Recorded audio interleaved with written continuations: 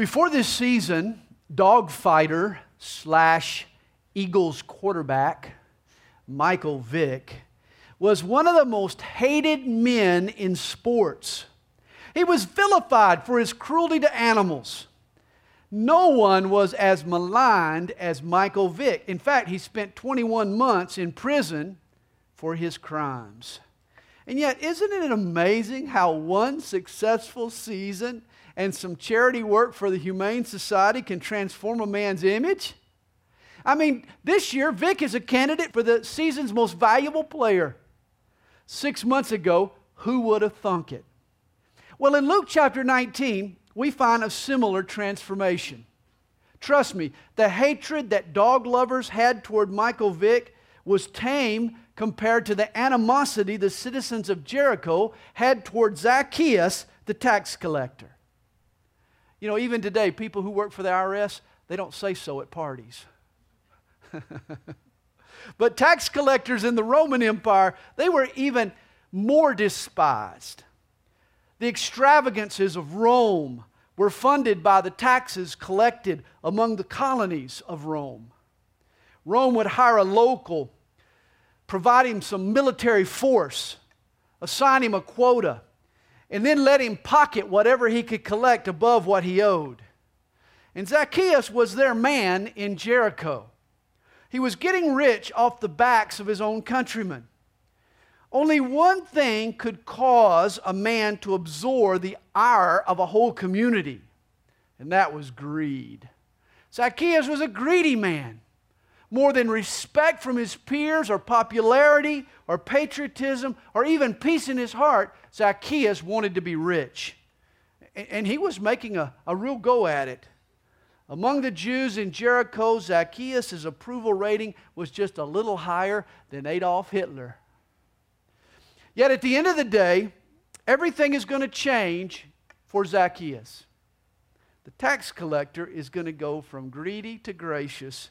He's going to experience a Michael Vick turnaround in the eyes of the public, and it's all because of his encounter with our Lord Jesus. Chapter 19 begins. Then Jesus entered and passed through Jericho. Now behold, there was a man named Zacchaeus who was a chief tax collector, and he was rich. Notice he was the chief or the arch tax collector. Zacchaeus was a big wheel in a corrupt system. He was the regional figure. He had underlings doing his work. This made him the most hated of all of the tax collectors. And he sought to see who Jesus was. I'm sure that Zacchaeus had heard a lot about Jesus.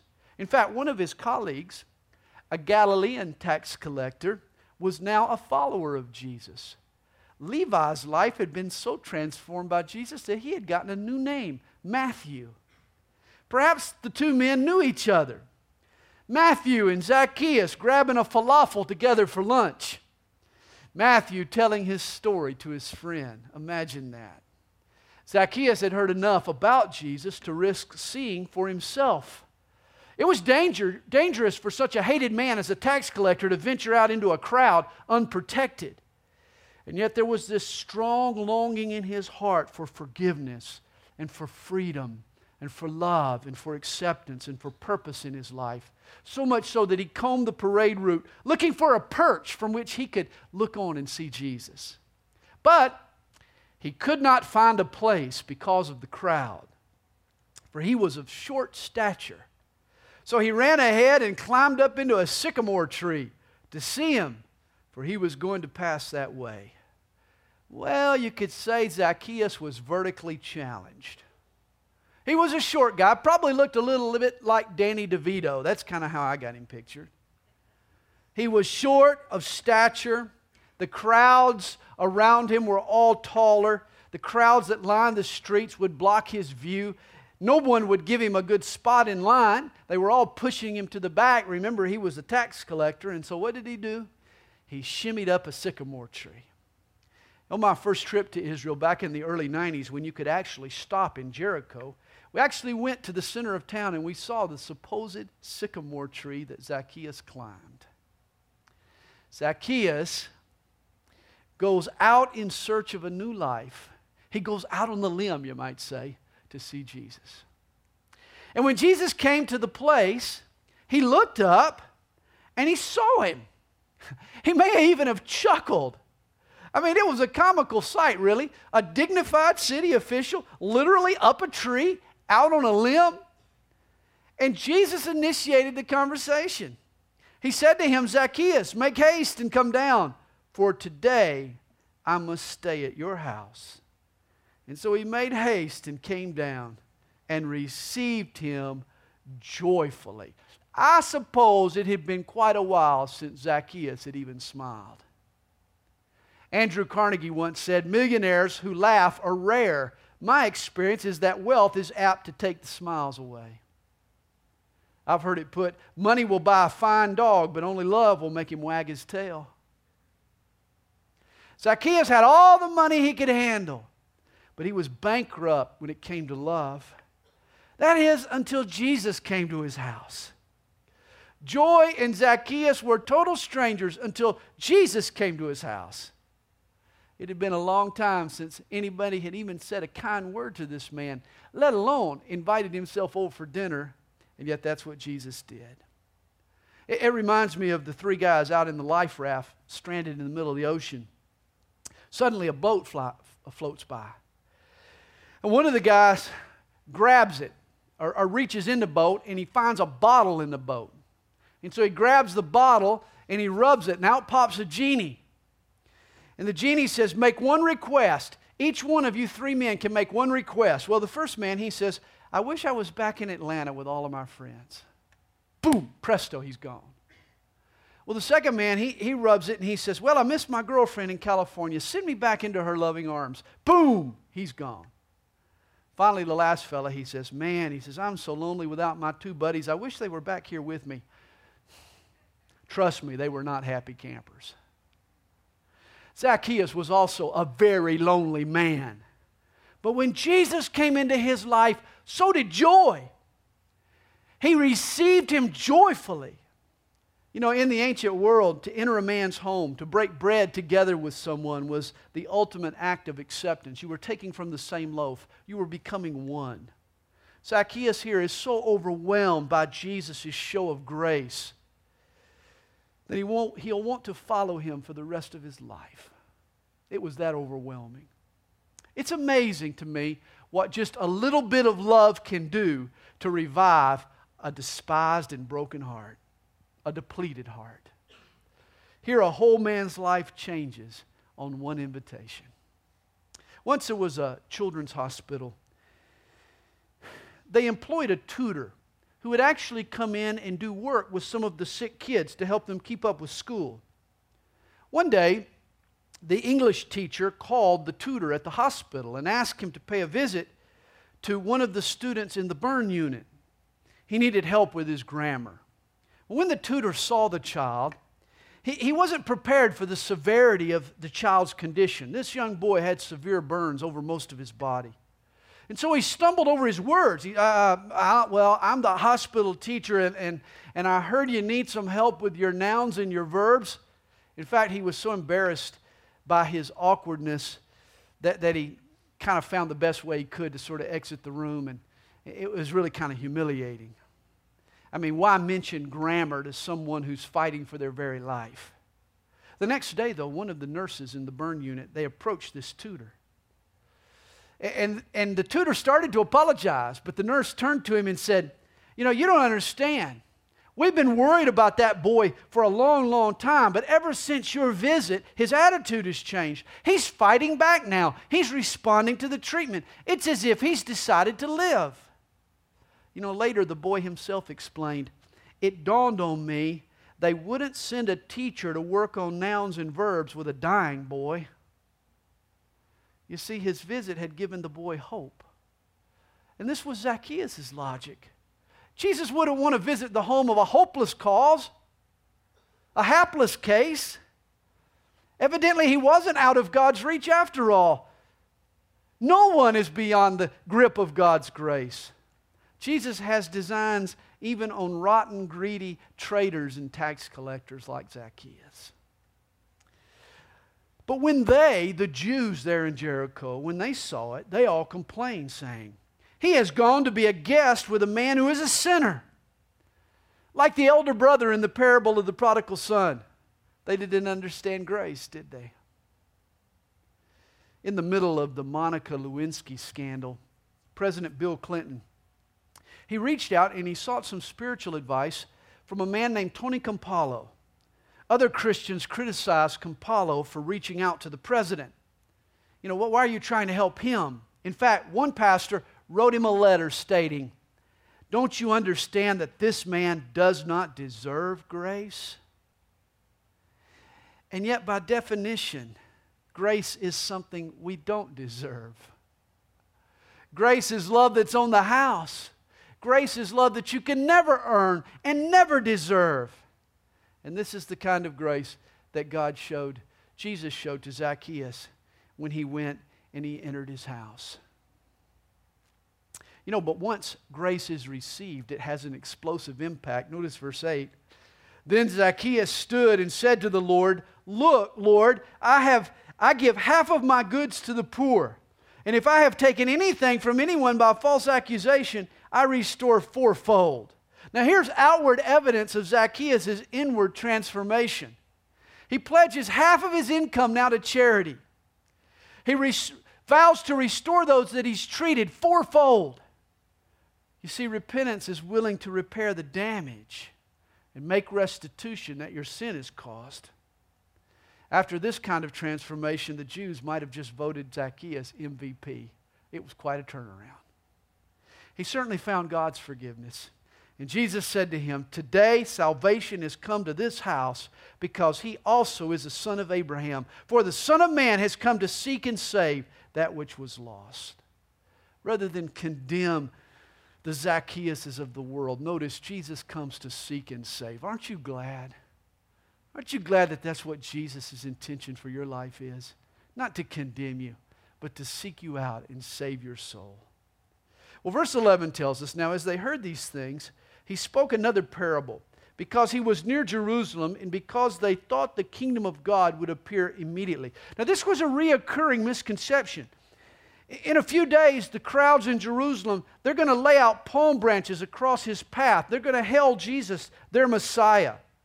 And they're going to expect Jesus then to lay out a plan for the overthrow of Rome and for a political revolution. But by midweek, the Jews are going to become disillusioned with Jesus and his response. So much so, they're going to cry out for his blood. Why? Because they wanted a visible, tangible kingdom, while God was bringing about a spiritual kingdom. Well, therefore, he said, "A certain nobleman went into a far country to receive for himself a kingdom and to return. And so he called 10 of his servants, delivered to them 10 minas." Now, mina was a quantity of money. 3 months of a working man's wage was a mina. It was a sizable sum. And the man said to them, "Do business till I come." Verse 14, "But his citizens hated him and sent a delegation after him, saying, 'We will not have this man to reign over us.' And so it was that when he returned, having received the kingdom, he then commanded these servants, to whom he had given the money, to be called to him, that he might know how much every man had gained by trading." Now, in a sense, understand, we're living between verses 14 and 15. Jesus is the nobleman who has gone to heaven, a far country. But he's going to return. And when he does, we're going to give an account for what we did in his absence. Notice while the nobleman's gone, some of the citizens, they create an uprising. You know, they revolt against his reign. They challenge his authority. That's what's going on among people today. People are challenging Jesus' authority. They're revolting. They're doing things their own way, and they will be punished when he returns. We'll see that in the parable. Whereas the servants of Jesus, they are commanded to make investments for their master. And here are the words of Jesus to his servants and to us. "Do business till I come." This is your commission in the world today, to do the Father's business. Jesus is coming back soon. But He doesn't want us bailing out on society. We're not supposed to quit our job or drop out of school or sell our belongings or move to a mountaintop just to wait on His return. Our job is to get down to business. Whatever business that God has called you to do, it's your job to get it done. It's been said, live as if Jesus were coming back tomorrow, but plan as if He weren't coming back for 10,000 years. It's true. Our future hope should motivate us, not paralyze our present. Well, then came the first servant saying, Master, your mina has earned 10 minas. He had invested the money and he had gained a tenfold return. This fellow managed to profit for his master. And here's his reward. He said to him, well done, good servant, because you were faithful in a very little, have authority over 10 cities. Notice, faithfulness to God is rewarded with position and authority in the future kingdom that Jesus establishes on the earth. Those who stay at their post, those who do the Father's business, those who fulfill God's calling, you're going to be the mayors and the governors and the senators in God's kingdom when Jesus returns. If you're a faithful servant, you're going to reign and rule with Jesus. Those Christians who fall asleep on the job, they're going to end up the dog catchers, the garbage collectors. I'm putting in for mayor of Honolulu. I don't want to be the dog catcher in Winder. Verse 18. And the second came, saying, Master, your mina has earned 5 minas. Likewise, he said to him, you also be over 5 cities. Again, faithfulness to God will produce authority in His kingdom. Then another came, saying, Master, here is your mina, which I have kept put away in a handkerchief. For I feared you, because you are an austere man. You collect what you did not deposit, and reap what you did not sow. And he said to him, out of your own mouth I will judge you, you wicked servant. You knew that I was an austere man, collecting what I did not deposit, and reaping what I did not sow. Now here's a servant who misread his master. His boss was known for his cunning and his cleverness. The servant's master was a risk taker. He was a shrewd businessman. And we need to make sure we don't misread our master. You know, Jesus is also known for his risky and radical maneuvers. What a risk it was that first Christmas to leave the halls of heaven and be born an infant in a sin-stained world. The Almighty became dependent on a teenage mom. That's pretty risky. I love G.K. Chesterton's comment on the incarnation. He writes, alone of all creeds, Christianity has added courage to the virtues of the Creator. Hey, Jesus was not afraid to take a risk to save us. And the master here addresses his servant, verse 23. He says, why then did you not put my money in the bank, that at my coming I might have collected it with interest? And he said to those who stood by, take the mina from him and give it to him who has 10 minas. But they said to him, Master, he has 10 minas. For I say to you that to everyone who has will be given, and from him who does not have, even what he has will be taken away from him. Understand this principle. In the spiritual realm, the rich get richer and the poor get poorer. When we use what God gives us, He gives us more. God wants us to be a pipe, a conduit, not just a tank or a pond. Blessings should flow in, but they should also flow out. What God gives us, we in turn should give and minister to others. Too many of us are a stagnant pond. Blessings are always flowing in, but nothing's ever flowing out. Jesus says, if you give, more will be given to you. But if you don't give, what you have will be taken away. An article appeared not long ago in the Los Angeles Times. It was written by columnist Ann Wells. Listen carefully. She says, my brother-in-law opened the bottom drawer of my sister's bureau and lifted out a tissue-wrapped package. He discarded the tissue and handed me the slip. It was exquisite, silk, handmade, trimmed with lace. A price tag with an astronomical sum was still attached. Jan bought this 9 years ago on a trip to New York, he said. She never wore it. She was saving it for a special occasion. I guess this is that occasion. He took the slip and he put it on the bed with the other clothes we were taking to the mortician. His hands lingered on the soft material for a moment. Then he slammed the drawer and turned to me. Don't ever save anything for a special occasion. Every day you live is a special occasion. I remembered those words through the funeral and the days that followed. I'm still thinking about his words, and they've changed my life. I'm not saving anything. We use our good china for special events like losing a pound, or getting the sink unstopped, or the first camellia blossom. Someday, and one of these days are fading from my vocabulary.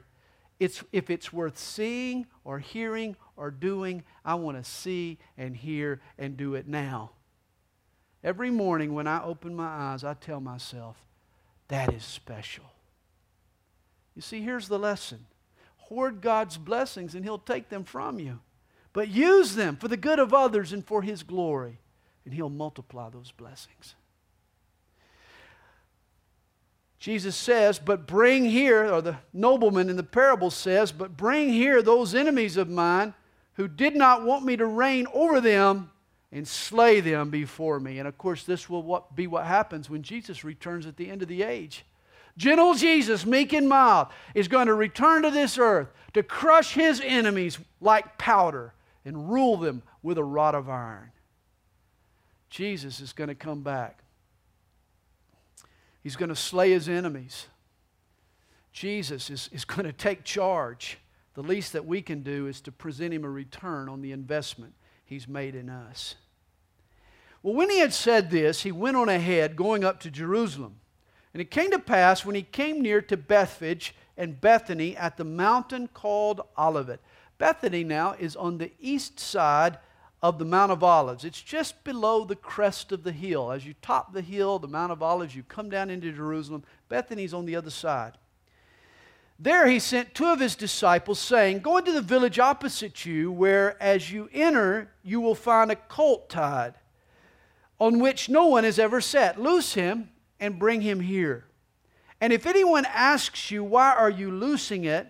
Thus you shall say to him, because the Lord has need of it. So those who were sent went their way and found it just as He had said to them. But as they were loosing the colt, the owners of it said to them, why are you loosing the colt? And of course they said, the Lord has need of him. Oh, that we were like the owners of that colt and yielded whenever the master had need of us. Well, then they brought him to Jesus, and they threw their own clothes on the colt, and they set Jesus on him. In other words, they made this impromptu saddle. And notice the miracle here. Usually a young colt that had never been ridden is saddled up and stationary under the weight of its first passenger. That would never happen. Usually a young colt, a young donkey, would need to be broken and would need to be tamed first. But this donkey instinctively knows that he needs to submit to the master. He knows this is no ordinary rider on its back.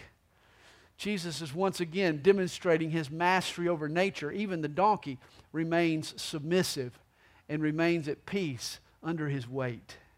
Verse 36, and as they went, many spread their clothes on the road. You know, the other gospel said that they also lined the street with palm fronds. It was the Jewish equivalent of rolling out the red carpet. Jesus is getting the royal treatment. And then as He was now drawing near the descent of the Mount of Olives. In other words, He's topping the hill now, and He's reaching that point on the top of the Mount of Olives where you look out and you can see this panoramic view of Jerusalem. It's right before your eyes. Jesus is right there at the top of the mountain. And the whole multitude of the disciples began to rejoice and praise God with a loud voice for all the mighty works that they had seen, saying, blessed is the King who comes in the name of the Lord. Peace in heaven and glory in the highest. The crowd begins to chant Psalm 118. It was a song written about the Messiah 1,000 years before his arrival on this day. This was the only public demonstration that Jesus ever orchestrated. And he did it for a reason. He did it to fulfill prophecy. The date of this occurrence was April the 6th, 32 AD. And if you study Daniel chapter 9, you'll discover that this was a date that had been predicted by Daniel. The exact day Messiah presented himself to the nation Israel had been predicted by the prophet 500 years in advance. Here was Daniel's prophecy. He taught that 69 periods of 7 years, or 483 years, would elapse from the decree to rebuild the walls of Jerusalem until the presentation of the Messiah to the nation. Well, that decree came by the Persian Emperor Artaxerxes on March the 14th, 445 BC. Now, Daniel was using the Babylonian calendar that consisted of 360-day years.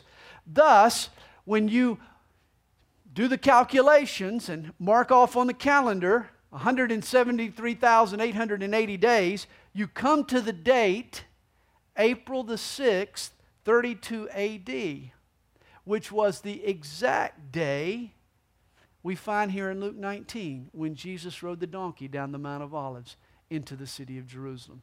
Daniel had predicted the day 500 years in advance. The Jewish leaders should have known about Daniel's prophecy, his prediction, and its date. To make sure his people didn't miss the crucial day, God had even added prophecies. In Zechariah chapter 9, verse 9, there the prophet says, "Behold, your king is coming to you. He is just and having salvation, lowly and riding on a donkey, a colt, the foal of a donkey." All this was predicted ahead of time. You see, this was the day that the pieces of the puzzle should have fallen together for the Jewish leaders. God was affirming Jesus as his son. This was the day the Jews should have connected the dots. Instead, though, they just further hardened their hearts toward Jesus. Verse 39, and some of the Pharisees called to him from the crowd, "Teacher, rebuke your disciples." You see, the crowd, they were referring to Jesus as the Messiah. They were hailing him as their king. Jesus was basking in their praise. The Jews wanted him to rebuke them. They didn't believe that Jesus was the Messiah. But he answered and said to them, "I tell you that if these should keep silent, the stones would immediately cry out." Now I got to tell you, I really wish the disciples had shut up for a minute or two, because it would have been cool to really hear those stones start praising Jesus. Here you would have had the original Rolling Stones rocking out for Jesus. I mean, this would have been some true rock music right here. I have some rocks from the Mount of Olives in my office, and I keep them there. And I'm just waiting to hear them burst out in praise at somebody. The only problem is I always beat them to the punch. That's why they stay silent. I'm too busy praising the Lord myself.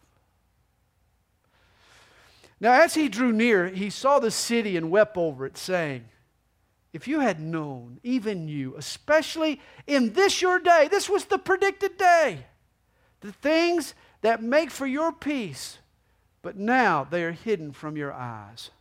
Imagine, this was their day, predicted 5 centuries in advance. God confirming his word through future prediction. Amazing. But when the day finally arrives, the most important day in the history of the Jews, their eyes were closed. They didn't see. And it caused Jesus to weep. He mourns over their stubborn hearts. Instead of relishing this glorious day, Jesus speaks of another ominous day. Verse 43, "For days will come upon you when your enemies will build an embankment around you, surround you and close you in on every side and level you and your children within you to the ground. And they will not leave in you one stone upon another, because you did not know the time of your visitation." Now Jesus makes a prediction of his own. He looks ahead 4 decades to the year 70 AD. The Roman army, led by the general Titus Vespasian, will invade Israel, and he'll lay siege to the capital of Jerusalem. The attack will last 143 days. In the end, the temple gets burned to the ground. The once glorious city is reduced to rubble. An unbelievable 600,000 Jews were killed in the battle. Many thousands more were forced into slavery. Many of them killed for sport in the Roman amphitheaters. It was another Holocaust for the Jews. And on the Temple Mount, not one stone was left upon another, just as Jesus said. In fact, if you go with us to Jerusalem today, you can visit the archaeological dig just south of the Temple Mount. It's known as the Southern Excavations. There today, in the ravine, just below the Temple Mount, sits a pile of huge stones that once made up the temple structures. The stones were thrown over the side of the mountain. They were toppled over by the Roman soldiers. The prophecy of Jesus was literally fulfilled. Not one stone was left upon another. The whole temple platform was leveled to the ground. As the story goes, the outside of the temple was overlaid with gold. So when the temple burned, the gold melted and it rolled into the cracks between the stones. Thus, the greedy Roman soldiers, they disassembled the stones in order to loot the gold and take the gold out of the crevices and take it for themselves. That's why no stone was left upon another. They all were leveled to the ground. Verse 45, then Jesus went into the temple and he began to drive out those who bought and sold in it. Boy, when Jesus saw these priests making a buck off God, it angered him. I mean, to pay the temple tax, the worshipers were required to swap their Roman coins for special temple shekels, but they had to do it at a hefty exchange rate. Or, in order to make a sacrifice, they had to purchase a certified lamb from the priestly herd, again at an exorbitant cost. It was all a scam. Jesus comes in, he sees this, and he cleanses the temple. This was the second time, by the way, Jesus cleansed the temple. He did it twice. The first time, he weaved a whip, and he used that whip to drive out the money changers. This time, he got so mad, he took them on with his bare hands. Jesus said to them, verse 46, it is written, my house is a house of prayer, but you have made it a den of thieves. He quotes Isaiah 56, verse 7. Isn't it interesting? A den is a place to relax. I think it's an indictment against the church when we become a place that tolerates people with the wrong motives. People trying to make a buck off God. They shouldn't be at ease among us. I think if we were a house of prayer, we might just weed out some of the crooks and drive off some of those who had the wrong motives. And he was teaching daily in the temple, but the chief priests, the scribes, and the leaders of the people sought to destroy him and were unable to do anything, for all the people were very attentive to hear him. In 1966, the Mamas and the Papas, they had a hit song. This is before most of your time, but I remember it. They had a hit song called Monday, Monday. And the lyrics went like this. Monday, Monday, can't trust that day. On Monday morning, you gave me no warning of what it would be. That Monday evening, you would leave and not take me. Monday couldn't guarantee that Monday evening, you would still be here with me. The author of the lyrics was dumped by his girlfriend on Monday. Apparently, they'd had a wonderful weekend, but she left him on Monday. Well, in a sense, this is what happened to Jesus. On Sunday, Jesus rode his donkey into Jerusalem to the cheers of the crowd. But by Monday morning, Jesus had confronted a whole different attitude. The Jewish establishment, they didn't appreciate him upsetting their temple trade. Jesus had threatened their profits and their power. In fact, they grew so mad at him that they plotted to kill him. As in the song, a wonderful weekend and a glorious Sunday turned into a sad, treacherous Monday. Chapter 20 begins. Now it happened on one of those days, as he taught the people in the temple and preached the gospel, that the chief priests and the scribes, together with the elders, confronted him. Now, I like showdowns. High noon is my favorite time of the day. High noon at the OK Corral. Here, 3 bad guys walk into the temple to take on Jesus, the chief priests, the scribes, the elders. What follows is a guns-blazing confrontation where Jesus mows them down. In verse 2, the Jews speak to Jesus, saying, "Tell us, by what authority are you doing these things, or who is he who gave you this authority?" You see, Jesus had challenged the Jews' authority. He had said to them, "What right do you have to turn my Father's house into a den of thieves?" Now they're picking up the gauntlet. "Who are you to tell us what we should and shouldn't do? Where did you get your authority?" It becomes a battle of clout. Of course, their question, like all questions that day, was a trap. Understand, authority was a touchy subject under Roman rule. If Jesus claimed divine authority, he could be painted as a potential enemy of Rome. If he said he lacked authority from God, then he'd lose credibility with the masses. Either way, Jesus answered. The Jews thought they had him trapped. But he answered and said to them, "I also will ask you one thing, and answer me." Jesus answers their question with a question of his own. The baptism of John, was it from heaven or from men? The Jewish authorities tried to put Jesus on the spot. Here, Jesus returns the favor. Notice verse 5. "And they reasoned among themselves, saying, if we say from heaven, he will say, why then did you not believe him? But if we say from men, all the people will stone us, for they are persuaded that John was a prophet."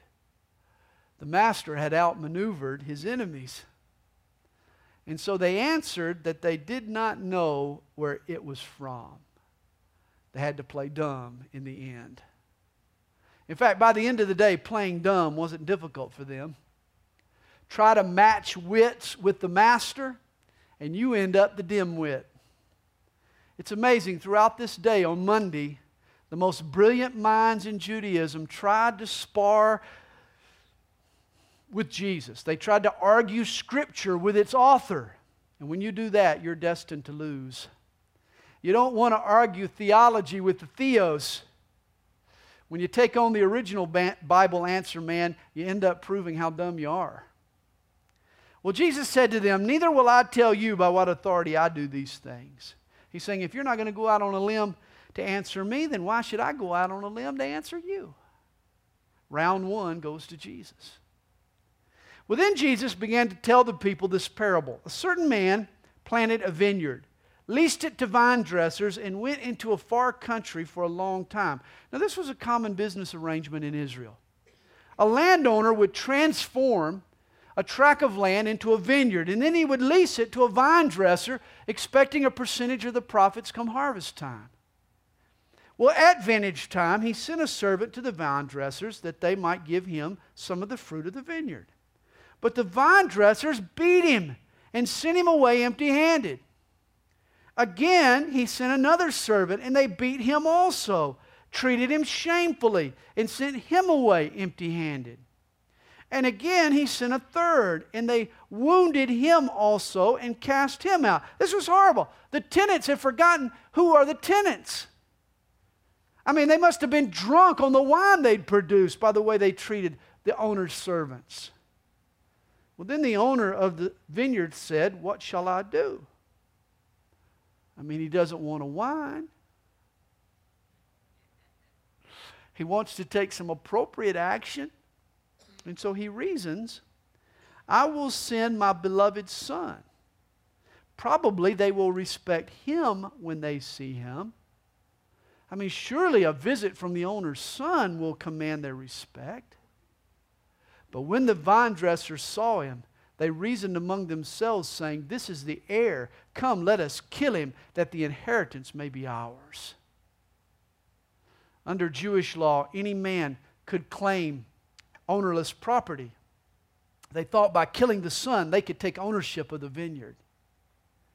And so they cast him out of the vineyard and killed him. Therefore, what will the owner of the vineyard do to them?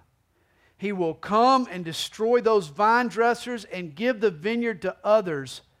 And when they heard it, they said, certainly not. Suddenly it dawned on the Jews, Jesus' parable wasn't just a parable, it was also a prophecy. In fact, it was a prophecy that would be fulfilled within the week. Israel was the vineyard. Just a few feet from where this confrontation took place, carved grapevines adorned the huge doors of the temple. Israel was the vineyard. The Jewish leaders were the tenants. The owner's servants were the prophets who had been sent but rejected. The owner's son was Jesus.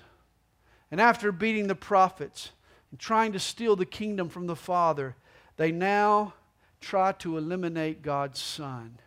Isn't it interesting here? A courageous Jesus is confronting the very men who at this moment are plotting his murder. They know exactly what he's talking about when he speaks to them.